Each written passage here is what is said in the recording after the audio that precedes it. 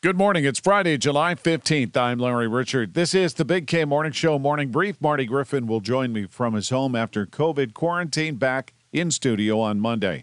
Among the stories we're covering, severe weather ripped through the area last night. We'll have the details.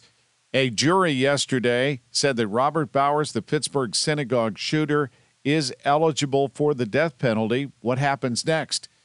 There's a massive crackdown planned on crime on East Carson Street on Pittsburgh's South Side. We have an exclusive with Pittsburgh Police Chief Larry Scarrato, and the International Brotherhood of Magicians are in town.